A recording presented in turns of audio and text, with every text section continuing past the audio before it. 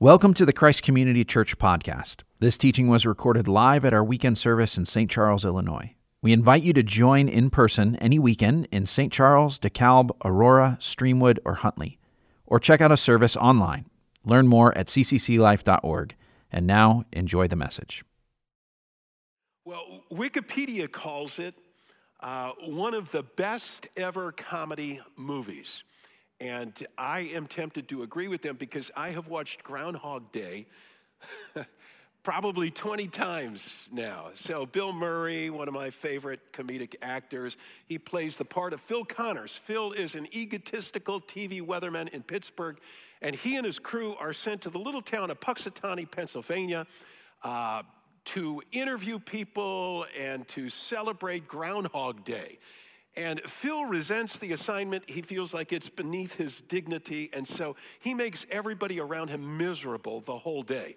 The end of the day comes, the crew packs up their gear, they're gonna go back to Pittsburgh. A snowstorm hits, and they are snowbound in Puxatawny overnight. Phil is staying at a bed and breakfast when the alarm rings the next morning. The music starts on his radio clock. He realizes it's Groundhog Day all over again. In fact, the next day is Groundhog Day, and the day after that is Groundhog Day, and he's repeating the same day again and again and again, and it looks like he's going to spend the rest of his life in Puxatawny, Pennsylvania. And we, as the viewers, we realize that he is being given an opportunity to change, okay? That he's not going to get out of this loop until he puts away some of his bad boy ways. I mean, he's just a total jerk. He's a womanizer, he's arrogant, he's selfish, and until he changes, he is destined to repeat Groundhog Day again and again and again and again. Now, this story actually has a parallel in the Bible. It's the Old Testament book of Judges, and I'm going to invite you right now. Would you grab your Bible and turn with me to Judges chapter 4? Okay, Judges is the seventh book in from the opening cover, the front cover of your Bible. How many of you have ever heard an entire sermon series in the book of Judges? Yeah, didn't think so. Okay, this is going to be a Bible Savvy series. By Bible Savvy, we mean that this series tracks with Christ Community Church's daily Bible reading schedule called Bible Savvy. So every week as you read, you will be reading passages, one of which we will have touched upon in the sermon the previous weekend. So this is what's going to go on for the next several weeks. Now, if you've not located that schedule in the past and you want to jump on board, because becoming a Bible reader, a daily Bible reader, is going to change your life. It really will. You could find the schedule on our website. You could find it on our mobile app. Just download our mobile app and it's right there. You could find it in a hard copy. If you just want a bookmark version of it, it's available at the information counter at each of our 5 campuses. So let me give you a bit of context, a little bit of historical background for this book of Judges. And this context is going to help you understand why I'm comparing this book of the Bible with Groundhog Day. Okay, Judges may have been written by one of Israel's greatest prophets, Samuel, about the year 1000. And it describes the 350-year period in Israel just before the life of Samuel. You know, this period began at the close of the previous book, the book of Joshua. Joshua ended on a high note. God's people had been delivered from 400 years of slavery in Egypt and led to the very edge of the promised land by Moses. But then Moses passes away and the leadership baton was passed on to Joshua, and it was Joshua's job to conquer the promised land, this outrageously wicked territory of Canaan, and then to settle God's people in that place as their homeland. Joshua was highly successful, but then Joshua died. And again, there was a leadership vacuum in the newly established nation of Israel. And because there was no point person, because there was no godly role model to look up to, no spiritual life coach to keep the people on track, no vision caster to give them a sense of mission, things got really ugly in Israel. So the book of Judges tells the story of a Groundhog Day cycle that repeats over and over again, 6 or 7 times this cycle over a 350-year period. Now, there are several stages to the cycle, so let me briefly describe these stages. And I guarantee as you read through the book of Judges over the next several weeks, it's going to be very obvious. These cycles, these stages, you're going to see them for yourself. Let me note in passing, too, this week, Pastor Clayton will be teaching a Bible Savvy seminar. We do those periodically. It'll be live at the St. Charles campus Thursday night this week, December 2nd. If you want to join online, you could watch the seminar on Zoom. He's covering the book of Judges and Ruth in this Bible Savvy seminar. So 5 stages to this Groundhog Day cycle in Judges. First stage is disobedience. Okay, the people wander away from God. The people don't pay any attention to God's word, the Bible as they have it, the portion they have at that time. They don't read it, they don't study it, it's not taught, they're not applying it to their lives. And so they wander into a wide variety of sinful behaviors. They stop worshiping God as the one true living God. They worship other gods, other number one priorities in their lives. Disobedience, which leads to stage 2, oppression. You know, it's as if God says, okay, you want to live life without me? Go to it. And God steps back and he removes his hand of protection from Israel.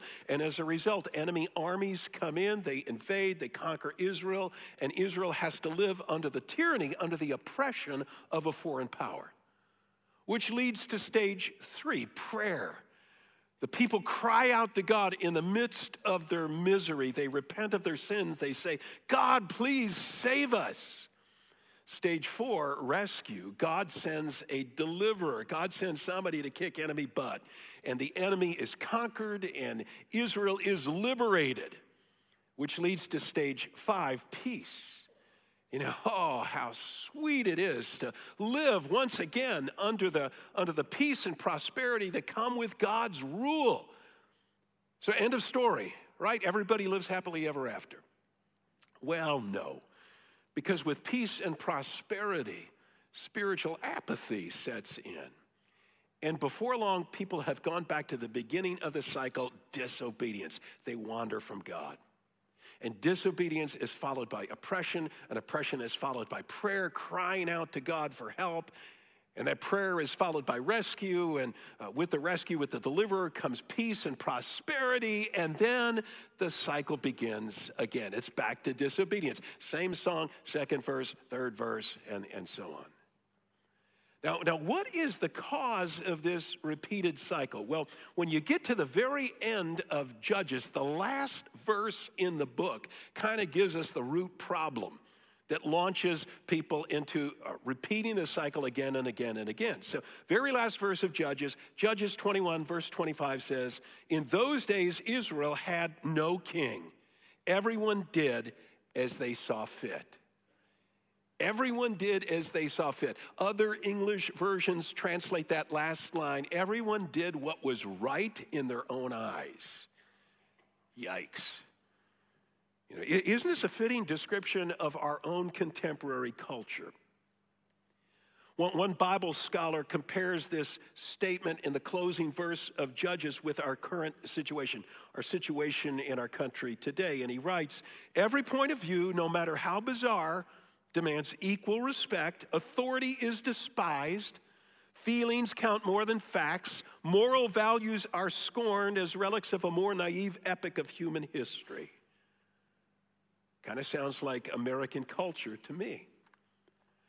But this is not merely a description of today's society as a whole. This is also, friends, all too often a description of our own personal lives, even those of us who are Christ followers. You know, we have this tendency to wander away from God. In the words of an old hymn that we love to sing at Christ Community Church, prone to wander, Lord, I feel it. Prone to leave the God I love. And so we find ourselves going through this same Groundhog Day cycle that ancient Israel repeated again and again and again. Disobedience, which leads to oppression, a sense of distance from God in our lives, until the point of misery where we cry out in prayer and repentance, and God sends a rescue, and we experience peace and prosperity, and then thanks to spiritual apathy, we wander again, and a new cycle begins. And that cycle can last for a few days in our lives. Sometimes that cycle can go on for weeks, it could go on for months, it could go on for years. So how do we break this pattern? Well, the answer is found in the first half of the closing verse of the book of Judges that I read to you a moment ago, Judges 21, verse 25. It says, in those days, Israel had no king. No king. Everyone did as they saw fit. Israel had no king, but that doesn't have to be true of us. Not if we've surrendered our lives to Jesus. Jesus is now our king. He's not merely the Savior who died on the cross to pay the penalty for our sins so that we could be forgiven. He's the king who rose from the dead and ascended to the right hand of God the Father on high so that he could reign over our lives. And this is what makes a study of Judges such an appropriate series for this Advent season.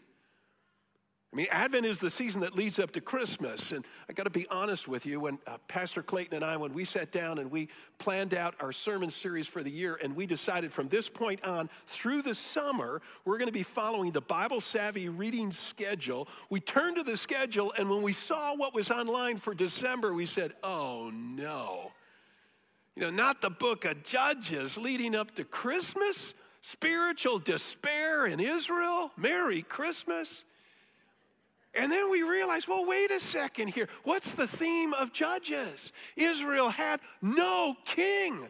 What's the theme of Advent? Our king is coming. King Jesus. You get it? Good. Good. So today, if your Bible is open to Judges 4, and by the way, we're going to remind you of this truth throughout the course of this series. If you don't have a king, it's going to lead to a messed up life. But Jesus can become your king.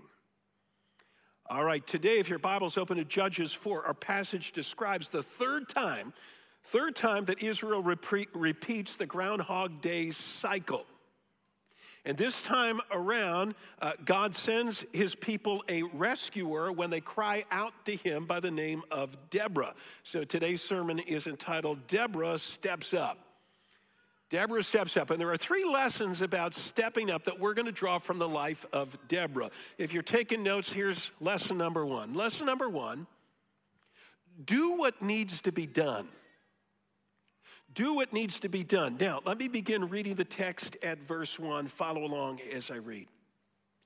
Again, the Israelites did evil in the eyes of the Lord now that Ehud was dead. Ehud was the previous deliverer who had rescued the people. Now they've wandered back into disobedience.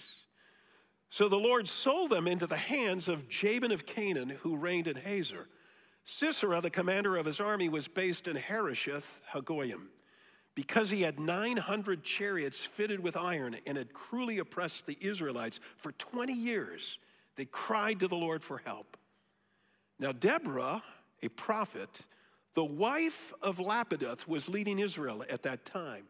She held court under the palm of Deborah between Ramah and Bethel in the hill country of Ephraim, and the Israelites went up to her to have their disputes settled. Stop right there. This is the word of the Lord. Thank you, God, for your word. Did you see the first 3 stages of the repeated cycle in these opening verses? Disobedience, followed by oppression, followed by prayer. The people cried out to God for deliverance, and God sent them. We're coming to the 4th stage of the cycle. God sent them Deborah. Not exactly what they had in mind. See, in the book of Judges, the deliverers were always warriors. Now, it's true they were called judges because their job often entailed settling disputes among people. But their most important responsibility was to rescue God's people from the bad guys. So the judges were all fighting men, with the exception of Deborah. I mean, for starters, to state the obvious, she was a woman. Judges 4, verse 4, which I just read to you, identifies her as somebody's wife. One Bible scholar writes that in the original Hebrew of this passage, 7 grammatically feminine words are used to describe Deborah, sort of underscoring the fact, you get the idea, this is a woman. In the next chapter, chapter 5, verse 7, she's referred to as a mother in Israel. So Deborah is not a manly warrior dude. I mean, she's not a female warrior dude either. She's not Xena, warrior princess. If you remember that back in the 1990s, okay, it became kind of a cult show following. She was a superhero living in ancient Greece, and she would rescue people who needed a defender. And she spawned Xena comic books, and there were Xena video games, there were Xena conventions, but Deborah wasn't a Xena. I mean, her skill was not in wielding a sword or a spear. Judges 4, verse 4 tells us that she was a prophet. In other words, she was skilled at listening to God and then communicating his word to others, which is probably what made Deborah such a good judge. You know, people came to her from miles around with their problems to tap into her wisdom. So when verse 4 says that she was leading Israel at the time, please understand, she was leading Israel, but not in a formal governing way, because nobody was leading Israel at that time in that way. Israel, you'll recall, had no king. Everybody was doing their own thing. So Deborah's leadership was an informal, behind-the-scenes kind of influence. But when the people cried out to God for help, for deliverance from the oppression of the Canaanites, Deborah stepped up. Deborah did what needed to be done, in spite of the fact that it forced her out of her comfort zone. Now, we'll eventually get around to, what it was that Deborah did, but let me give you just a little more historical background about the situation she found herself in. Okay, Israel was being oppressed at this time by the Canaanites for 20 years. Jabin, king of the Canaanites. That's a dynastic name. There had been another Jabin 150 years earlier whom Joshua had defeated, but this is a new bad boy, Jabin.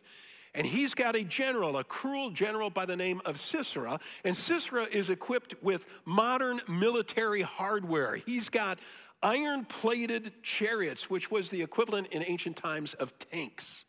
And he doesn't have just a handful of these, he's got 900 of these. So what makes Deborah think she could do anything about this? How audacious of Deborah to step up to do what needs to be done.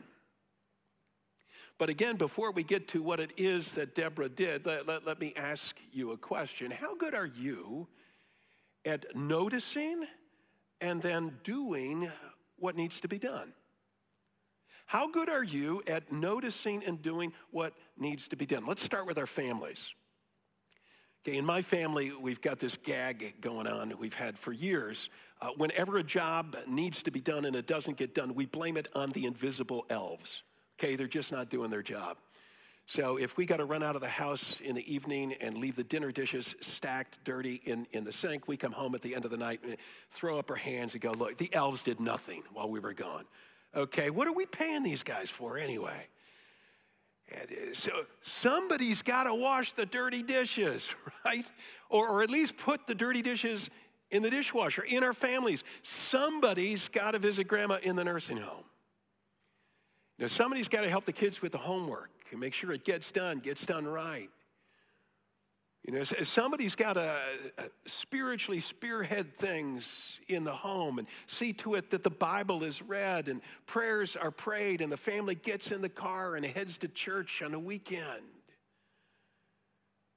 Do what needs to be done. Do what needs to be done. What about in our neighborhoods? Okay. Somebody's got to spearhead the block party. If we want there to be a sense of community among our neighbors, somebody's got to rake the yard.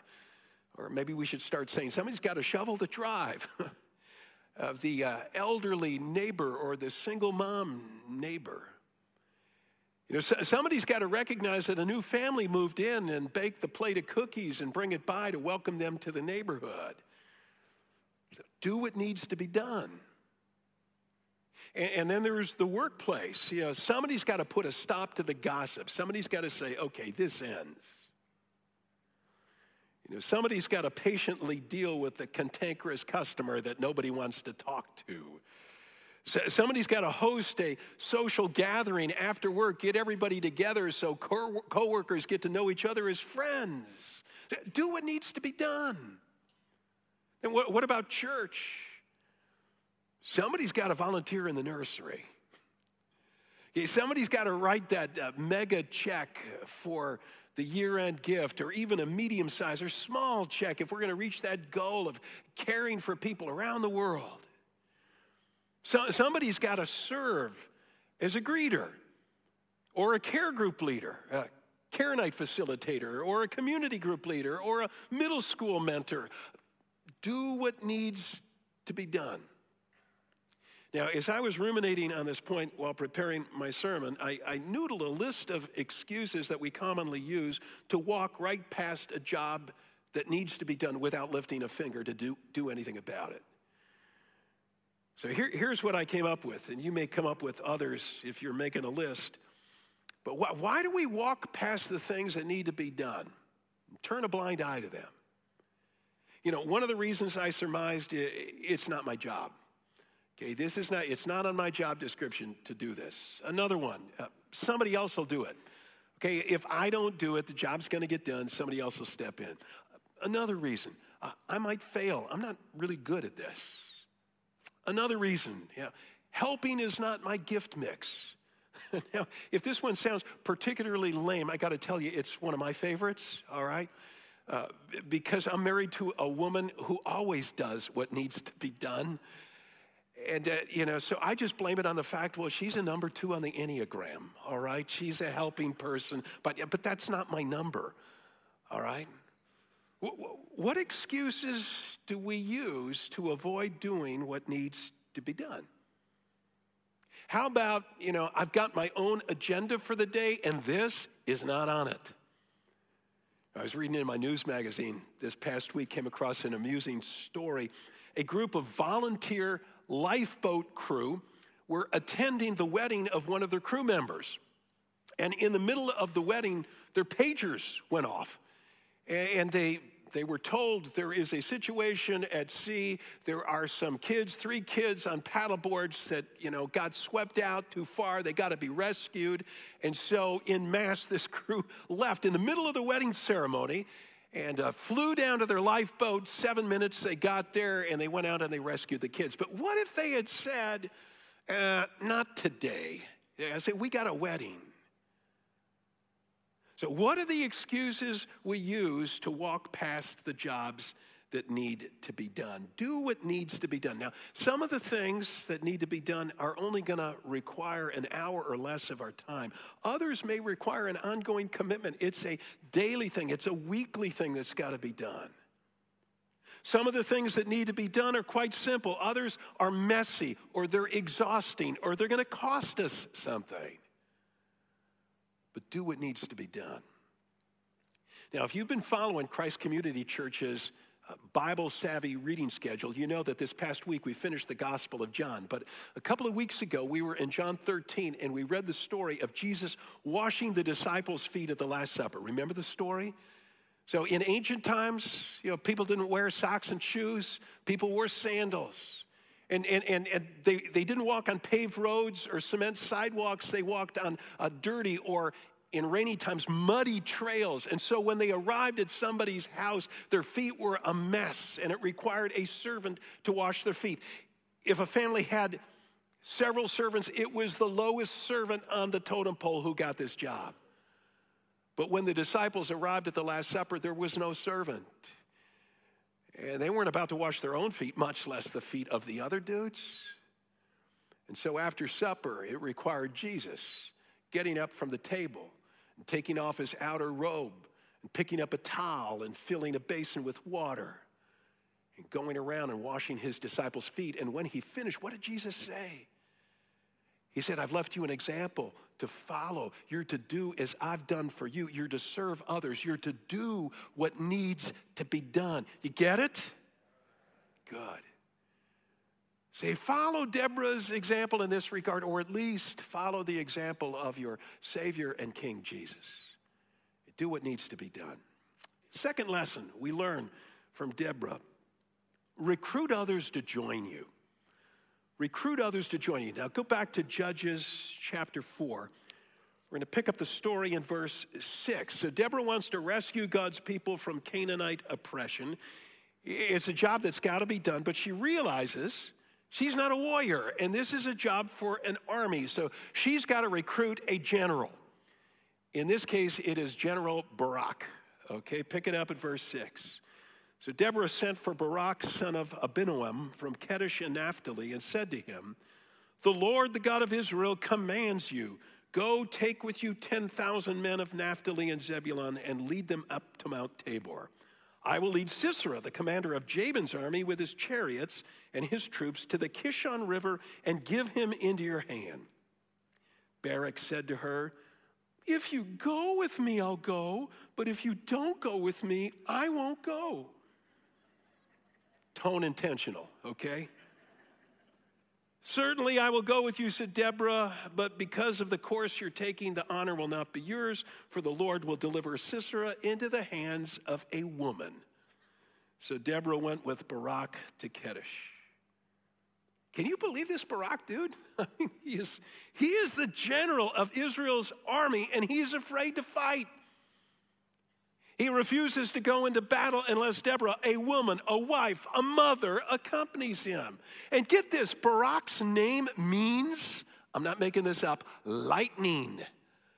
Maybe his mom should have called him molasses or kitten or something like that, So Deborah is faced with the challenge of motivating Barak to join her so that Israel can be delivered from Canaanite oppression.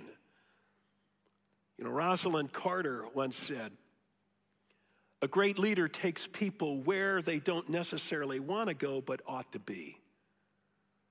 Okay, that's Deborah. That's Deborah. So Deborah has this challenge of motivating Barak to join her. So once we've begun to do the things that need to be done, friends, listen, we can multiply. We can multiply our impact if we will recruit others to join us. So how did Deborah accomplish this with Barak? What can we learn from Deborah about motivating others to join us? Let me quickly note 4 motivational tactics that I see Deborah employ. Okay, first one, challenge others with God's word. Challenge others with God's word. Look at Deborah's opening line to Barak, middle of verse 6. She says, the Lord, the God of Israel, commands you. And then she recites what God wants Barak to do. So whether you're recruiting your kids for household chores, or you're hoping to recruit a friend at Christ Community Church to work in Kids World with you, or you're recruiting a coworker at the place where you work to change the negative tone of things there, is there a biblical principle you can cite to motivate them to get on board? See, even if they're not a believer, it's sometimes cool just to cite something you pulled out of the Bible or from the teaching of Jesus or whatnot. Let me give you an example of what I'm talking about. My friend Joe has been tremendously generous to the ministry of Christ Community Church over the years. I use past tense because Joe retired and he moved out of state this last year. But for years, Joe gave enormous amounts of money to the Lord's work here out of his personal pocket, but also out of the proceeds, out of the success, the profits of his company. Okay, so Joe followed the biblical principle of tithing, giving 10%, and he cited the passage in Malachi where God says, test me in this. If you'll bring me the full tithe of your income, I will open the windows of heaven's storehouse and rain blessing on you. So that's what Joe did. And Joe discovered God was true to his word. As Joe gave generously to the Lord's work, God blessed his business. His business not only prospered, his business was cited a number of times by Forbes as one of the best places in the country to work. Why? Because Joe was following a biblical principle. But the reason I'm reciting his story for you is not just for his personal example. Joe also felt it was important to get others on board. And he would share with other business owners what he was doing and say, why don't you try it? See what God does. You know, I've discovered you can't outgive God. God will bless you in proportion to your faithfulness to be a generous person. You see how this works? Okay, when you're trying to motivate others to get on board, what's the biblical principle? And by the way, if you're a parent, it's got to be something more than children obey your parents. That's the principle. Do it. Here's a second tactic that Deborah used to recruit Barak and others to join her. Offer to accompany them. Offer to accompany them. Barak said, you know, I'm not going to do this unless you go with me. And Deborah replied, okay, I'll go with you. I'll even be the decoy that leads Sisera into your hands. So don't just shovel your elderly neighbor's driveway by yourself. Recruit your kids to help you, or get another neighbor. Say, hey, come on, let's go do this together. Don't just send somebody to care night who's struggling in their marriage or is captive to an addiction or grieving a terrible loss. Tell them, I'm going to go to care night with you. I'll pick you up. Let's go. You know, don't just encourage a friend at Christ Community Church, maybe someone in your community group, to volunteer for some ministry. You know, you need to roll up your sleeves. You need to serve someplace. No, tell them, I'd love for you to join me on the usher team. I'd love for you to join me on the Kids World team, or whatever team you're part of. You know, we've discovered over the years at Christ Community Church the best way to recruit volunteers. And by the way, we are in desperate need of volunteers these days because people are starting to come back to in-person services from COVID, but they're not yet necessarily stepping back into volunteer positions they've formerly filled. And so every single area of our ministry has openings for volunteers right now. And we've discovered the best way to recruit volunteers is not to make on-stage announcements about the opportunity. It's when people who are serving in those various areas say to friends, why don't you join me? Why don't you serve alongside of me? You're the best recruiters there are. Third lesson, third tactic that we pick up from Deborah for recruiting others. Give them a kick in the pants. Now, you heard me right. Give them a kick in the pants. When Barak continued to hem and haw about fighting the Canaanites, Deborah finally said, okay, I'll go with you. But dude, the credit for the victory is going to go to a non-warrior woman. She almost shamed the guy, and it worked. Now, I am not advocating shaming, but I'm suggesting that sometimes we got to let potential recruits know that their foot dragging, their refusal to get involved is just wussing out. Now, I've got a friend who's really good at this. He does it very subtly. He doesn't twist anybody's arm. He's a retired guy named Roland. And Roland loves to serve with Feed My Starving Children, packing meals. Roland loves to go on our domestic Go Team trips. When there's a tornado, when there's a flood, when there's some place where Samaritan's Purse, our partner, is going, Roland's leading a team and taking them there. He's leading a team back to Louisiana, to the Lake Charles area that's been really devastated over the past year. He's leading a team back there in January. But when he recruits you, he doesn't use high-pressure tactics. He just sort of lets you know that, hey, if I, as an old retired guy, can do this, what's wrong with you? Okay, that's the sort of the notion you pick up. What's your excuse? So sometimes it helps just to give someone the push from behind that they need. Fourth tactic that we learned from Deborah for recruiting others, cheerlead them. Cheerlead them. Barak goes into battle. God throws Sisera's army into confusion. The enemy soldiers begin to flee. But Barak, who constantly needs a little push from behind, he freezes. Look at verse 14. of Judges, chapter 4. Then Deborah said to Barak, "Go, go. This is the day the Lord has given Sisera into your hand. Has not the Lord gone ahead of you?" So the recruiting job is not done once we've convinced people to join us. Now we need to cheer them on. Now we need to cheer them on. So what have we learned from Deborah today about stepping up? Lesson number 1, do what needs to be done.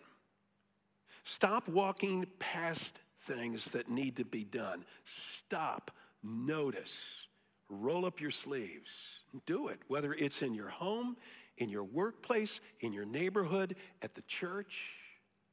The second lesson we learned is recruit others to join you. Don't do it on your own. Say to somebody else, "Hey, help me out."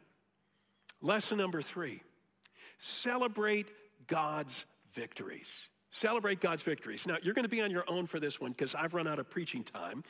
Let me just encourage you to read the rest of the story for yourself from the book of Judges this week. There are some really amusing aspects to this story. You know, like when Sisera, the wicked general, when he gets out of his chariot and goes to flee, and he's lured into the tent of a woman named Jael who puts him to sleep and then drives a tent peg through his head. This is great stuff for family dinner table reading. You might not want to save it to bedtime, all right? So some great aspects to the story, but I do want to note this about lesson number 3. When you're done reading about Deborah, you will realize she's not the hero of the story. Neither is Barak, Mr. Lightning. Neither is Jael, who disposes of Sisera, Miss Tent Peg. I mean, the hero of this story, obviously, is God. That's why the entire next chapter of Judges, Judges chapter 5, is a song that celebrates God's deliverance. You know, in a nutshell, God sent a storm in the middle of the dry season when it doesn't typically rain. A storm that transformed the river Kishon, which was typically a trickle at this time of year, into a raging torrent that bogged down Sisera's chariots, his iron-plated chariots. No good now. So here's the takeaway, friends. When we finally step up and we do what needs to be done, when we recruit others to join us, God shows up. God shows up.